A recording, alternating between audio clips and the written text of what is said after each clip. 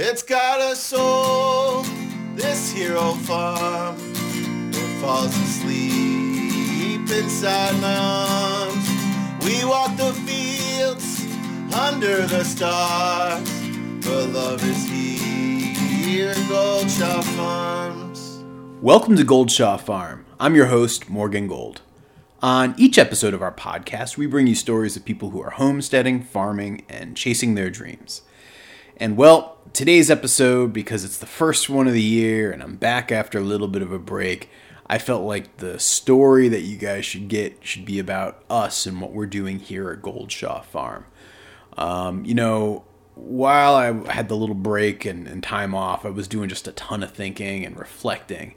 Because for us, 2019 was pretty incredible in terms of the growth that we experienced at the farm, the evolution, the ups, the downs, the whole 9 yards. And so I figured, since I don't talk about it a ton on this here podcast, I'd take a little time today and tell you guys the story of what happened to us regarding our ducks and the addition of a new animal that we needed to get because we needed to help our ducks. Here on our farm, we keep ducks and geese, and we've got a couple of hobby chickens.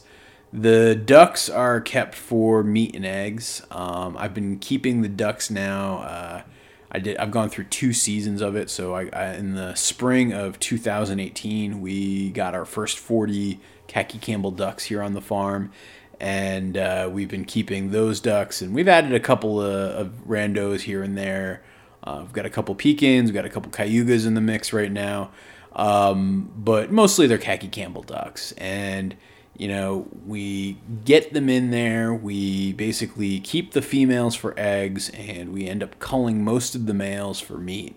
It's something I feel like is a really important practice when you're doing commercial egg raising.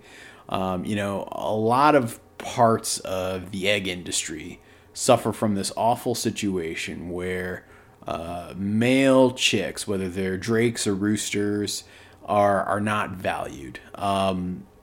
So the females obviously are the ones that lay eggs, and so the breeds that produce those females are valued.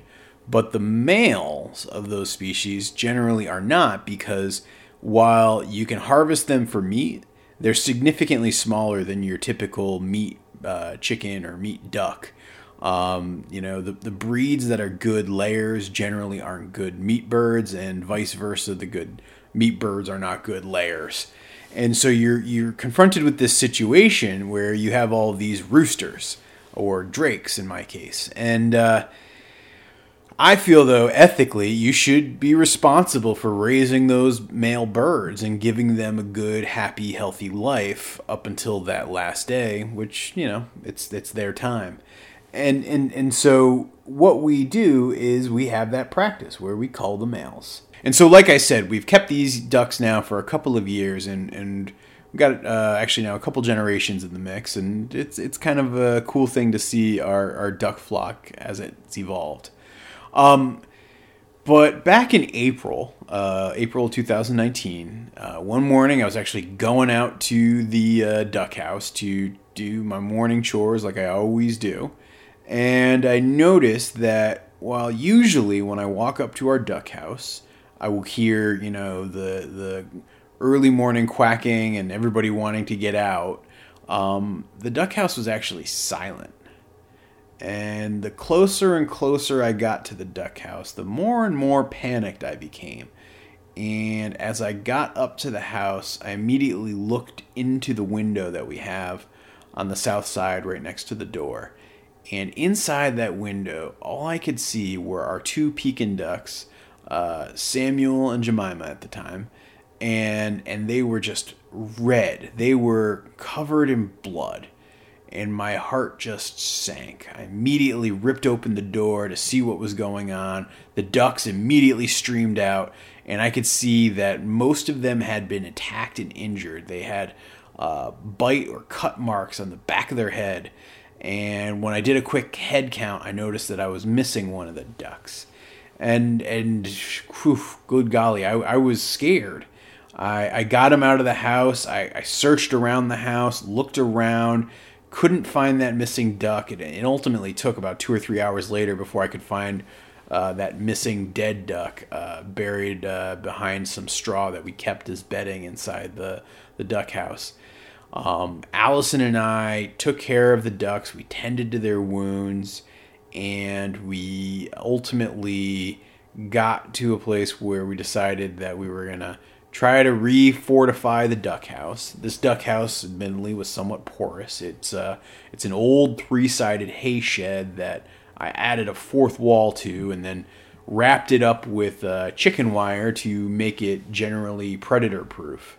But I didn't apparently make it predator-proof enough, because I found a spot where some sort of animal had burrowed underneath it and snuck through and had done the damage, and subsequently also snuck out.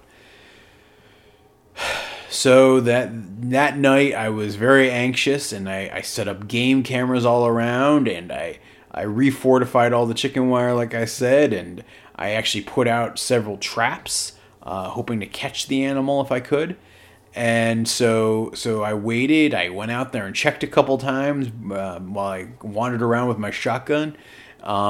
All in all, just really hoping to catch the culprit and hope that they come back, but catch them before they came back. Well, that next morning I went out there. I looked in the traps and I saw a skunk. And I thought, that's weird. It really didn't seem like the skunk would be the one to do that much damage to a flock of ducks, but okay. And then I got into the duck house and I saw that the ducks had been attacked again. And I had 2 dead ducks lying in the duck house. I will say there was no point in my short farming career that I did not feel like a failure. Or I guess no point where I felt like a bigger failure, I should say, than that moment where for 2 nights in a row, the same animal broke into my duck house and attacked my birds, injured most of them, and killed them. And again, so, I lost 1 the night before, I lost 2 that night, and I ended up losing about 3 ducks altogether due to injuries. There were a couple that there was 1 that I had to put down, 1 that just subsequently just died on her own, and then there was 1 that was seriously injured but sort of hung on for a very long time, but eventually got attacked by some sort of aerial predator and died. And so 5 duck losses that I'll chalk up to that attack. And, the first one you could say wasn't my fault, even though it probably was, because I should have had them in a more secure house. Second one, most definitely. And by the way, that skunk that was in the Have-A-Heart trap, that wasn't even the culprit. He just happened to be an innocent bystander, and I ended up releasing him into a faraway forest. And, I spent a good 8 weeks out there regularly trying to trap that animal. The game camera footage actually revealed that the animal that I'd been contending with was a mink. And so I know exactly what it was. And so I spent a lot of time. I got Have-A-Heart traps. I had what are known as conibear traps. And I was, trapping all over the forest, trapping near the ducks. Being very careful not to trap my barn cats, but I really will admit I got kind of sort of a predator bloodlust after that point. I wanted revenge. But as the spring wore on and it got into be summer, I noticed that the predator issues seemed to die back. I find that the predator pressure often comes the most in the spring. Because you think about it, right? In the summer, there's plenty of other animals and plenty of easier picking for a predator to go after versus a farm with ducks and potential traps and other things that could be wandering around. And so, those predators generally want to stay away. But in the springtime, things are lean and everybody's really hungry. And so that's when you get desperate measures like a mink breaking into a duck house.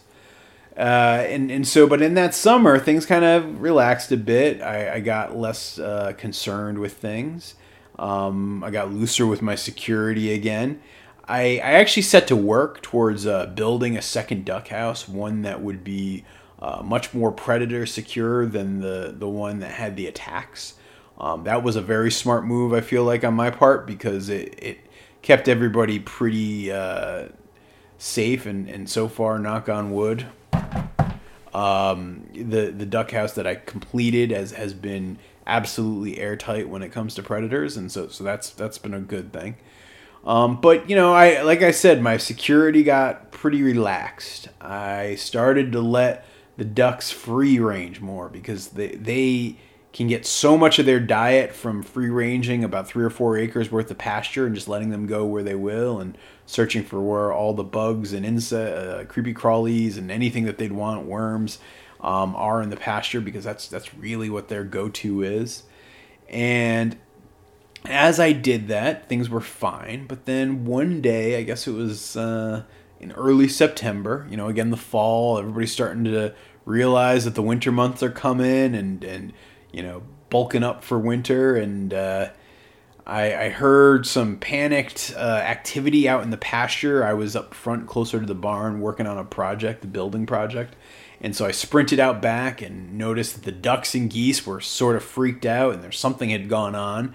And I did a quick head count, and I noticed, I was missing another duck.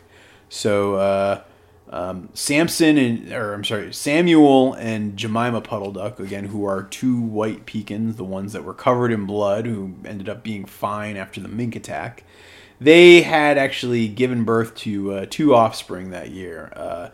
I'd hatched 2 ducks from them. Both of them obviously were pecan. One of them was Samson, who is, Samuel, son of Sam. Allison didn't like the idea of calling him son of Sam, but so we ended up calling him Samson. And he was kind of a weird looking duck with missing a lot of his fuzz, but he has now grown to be the biggest duck I have ever seen. He is a massive, massive pecan duck. And then he had his sister, Delilah, who's kind of like a normal white pecan duck. Nothing really remarkable about her. But after I did that head count in that afternoon in September, I noticed, you know what? Delilah's gone too. I realized really quickly that something had happened. A predator had been there. I quickly looked off towards the woods that are not too far from where the ducks and geese were, and looking around there, while I didn't find a carcass, I found a couple of prints of what I thought was either a coyote or a bobcat, and I saw a couple. I'm talking 4 or 5 white feathers, which would suggest that's Delilah right there. And I never saw Delilah again, and she got carried off by whatever animal went in there. And again, nothing makes you feel like a bigger failure than when you have animals that go missing like that. You as a farmer, even when you're raising your birds for meat, and you're comfortable with the fact that at some point they will die, I still find that it stings. I was actually talking to a friend of mine the other day. She has some chickens and ducks, I think, and a couple of other things just kind of wandering around her property. She lives in the rural area. She doesn't really farm so much as homestead. And she was saying that when she loses an animal to a predator, she feels like it's all part of the natural order. And I kind of get that. I mean, there is a price, there is a tax to be paid for having animals. Predators are doing only what's in their nature. So you really can't fault them. You really can't get angry with them. But at the same time, as a farmer, it just stings just a little bit when you lose one, because you see the dollar signs and you feel that impact. And you also just, I don't know, you feel like you're responsible for them. And, there's only really one specific way you want to see them go. I've often harbored this thought, right, that feeling is probably more driven by biological competition than anything else. Meaning look, that at the end of the day, if you're raising birds for meat, you are the predator of that animal, and seeing some other predator come in and snatch what is your food sort of, I think, triggers this primal urge inside of you. So I'm sure that plays a part of it. I know I felt those emotions over the past year as I'd been dealing with the predator problems. But that is what it is, as they say. So I lost Delilah, and I kind of went on with things, and I was taking heart in the fact that the ducks were now living in this secure duck house, but I knew that they wouldn't always be perfectly safe. And, the Delilah incident actually took place. It was like, 2 o'clock in the afternoon, so it wasn't like dark or anything. So something came out and saw an easy meal and grabbed it right in daylight. And so I got to thinking about the fact that I'd probably need some sort of protection, better protection than I had. And, as I talked to a lot of people, a lot of folks recommended getting a livestock guardian dog. There's several different breeds that are great for living specifically with animals, living outdoors full time, and being really trained to be protective of that animal. And from I'll call it a permaculturalist point of view, there's some sort of benefit when you think about the role that livestock guardian dog plays in your ecosystem. Where, you have predators like coyotes and bobcats. Essentially, they're wandering around looking for small prey, keeping that small prey or small animals in check in terms of their population numbers. So bobcats and coyotes are generally eating a lot of mice and voles and that sort of thing. But they'll eat a bird or two, and, if they can find a chicken or a duck, they would love to feast on one of those. And so that's the role that they're playing in the ecosystem. By introducing a dog, you're adding another pseudo-predator into the mix, but only a predator that you've trained and you have some control over. And so, predators don't like to pile up on top of each other. They will, if they find some claimed territory, generally try to shy away. Either they're going to try to fight them if they feel like they might be the apex predator, or at least a higher level predator than the one that currently has that territory established. But generally speaking, they're not gonna, just go in there unless they're really hurting for territory or really feeling like they are the absolute alpha. And so, by having a livestock guardian dog, essentially what you're doing is you are creating a predator bubble around your farm. You are putting an animal in place that's saying, no, this is my territory, and any animal that comes even remotely near it, I'm going to bark and scare them away and fight them if I have to, and I'm going to pee all around the perimeter and mark my territory and say, this is mine, and let everybody know that, yeah, this is my territory. And that's the general premise that you have behind livestock guardian dogs. Sometimes they will fight an animal, but generally speaking, most of the hard work that a livestock guardian dog is doing is just by virtue of the fact that they're there and they're a presence and they're scaring away another predator that could do your animals harm. So I started to think about this idea of getting a livestock guardian dog. It wasn't necessarily something that originally I was all that interested in.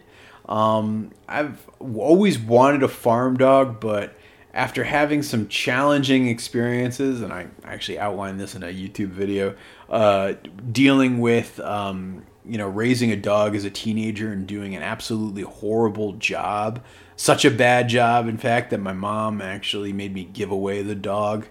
I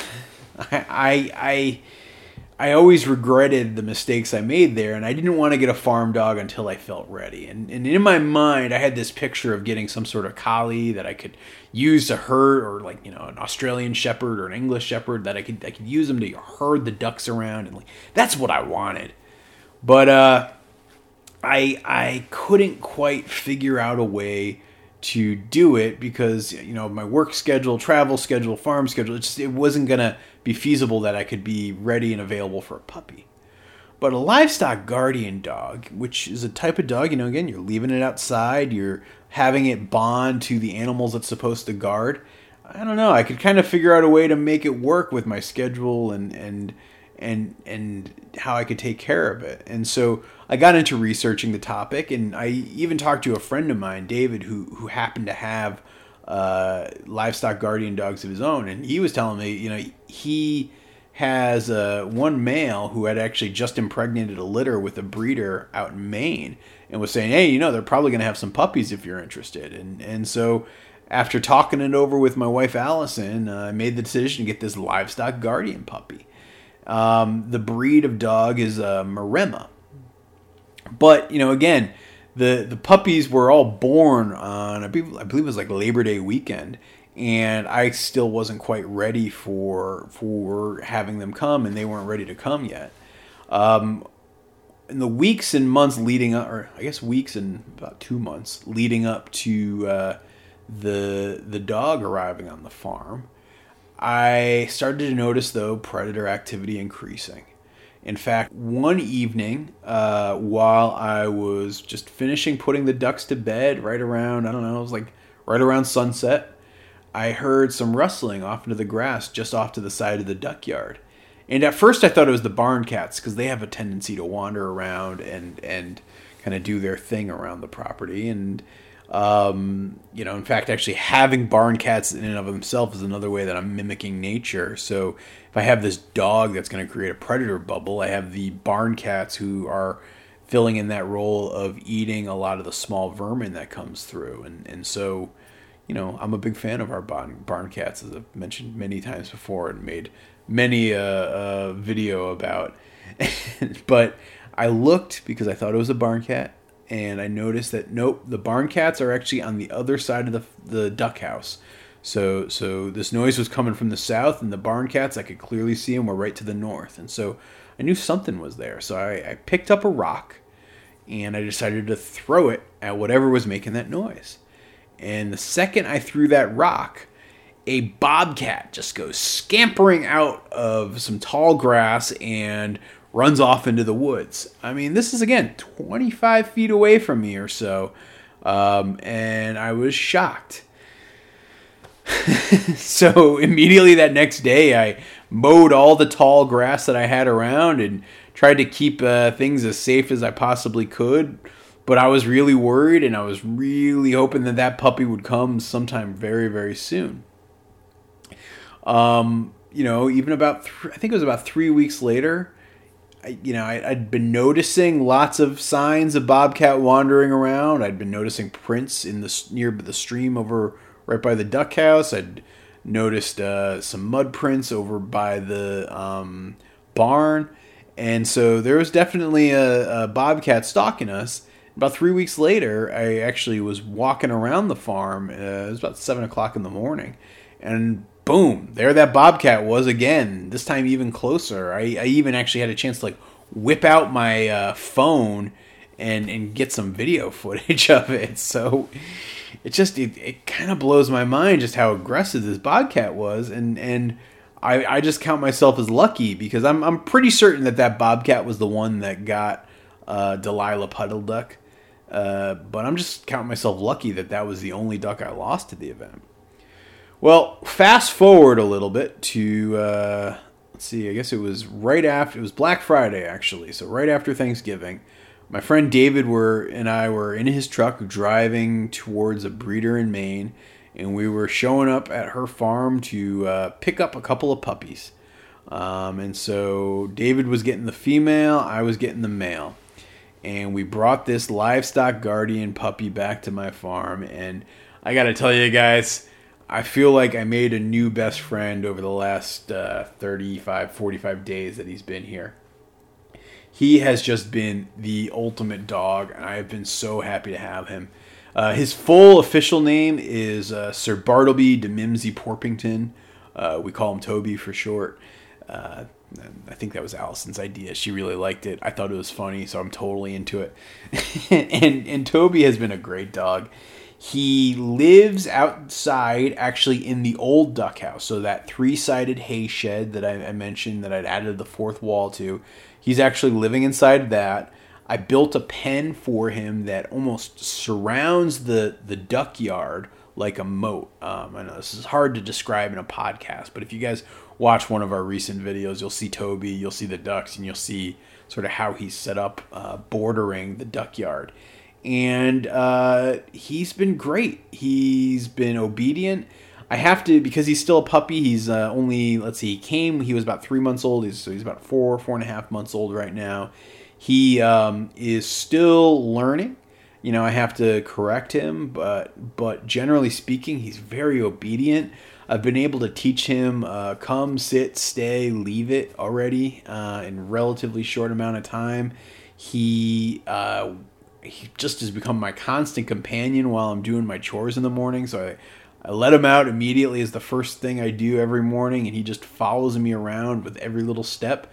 But then when it comes time for me to put him back out there, I leave him out there for the day with the ducks, and he's out there watching them, and he's out there at night watching them, and it's just kind of incredible. I think actually when I was recording the last podcast, you could kind of hear him in the background as the coyotes were out there at night. He will bark back at the coyotes. And I think the most remarkable thing is, as I've been wandering around the property looking for signs of other animals, ever since Toby showed up, things have significantly spiked down. In fact, I have not seen any other animals, whether it be varmints or predators, around the farm, at least within kind of about 300 yards of where we have like all the birds and all of our farm animals. It's almost like Toby has created that predator bubble right around where the ducks and geese and chickens are. He, as I walk him around the property, I love to watch him just kind of pee and make his fence line to say, yeah, this is my territory. I still see some coyotes up in the upper pasture, but that's a pretty far ways away from us. And so they're not getting close anymore. The howls and yelps that I hear at night are sounding much further away. And with all the snow on the ground, I had been able to track bobcat prints, and I have not seen a bobcat print ever since Toby showed up. And so it's been really good. It's been a really good evolution for our farm, and it's amazing how things have changed, and kind of the unexpected joy I've had of bringing on this dog. But it's been pretty awesome. So that is just a story for you guys about our farm. I hope you guys enjoyed it. As always, I really enjoy the feedback you guys can offer me, and any thoughts or reactions you have, as well as how you continue to share the podcast. So if you can, go on iTunes or Spotify or Stitcher or Google Play or wherever you're listening to this podcast and write a review. A kind review, please. and just let people know how much you like the show. And I really appreciate the support. And if you want to see some of the things that I just described in this episode visually, be sure to go on our YouTube channel, Goldshaw Farm.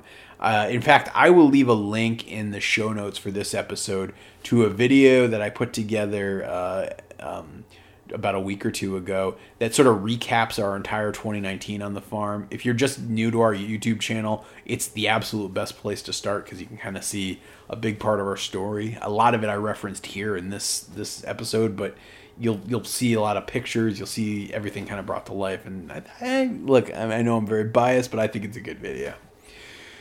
So with that, we will be back next week with another episode. Until then, I will ask my good friend, Mr. Keith Pierce, to please play our theme song.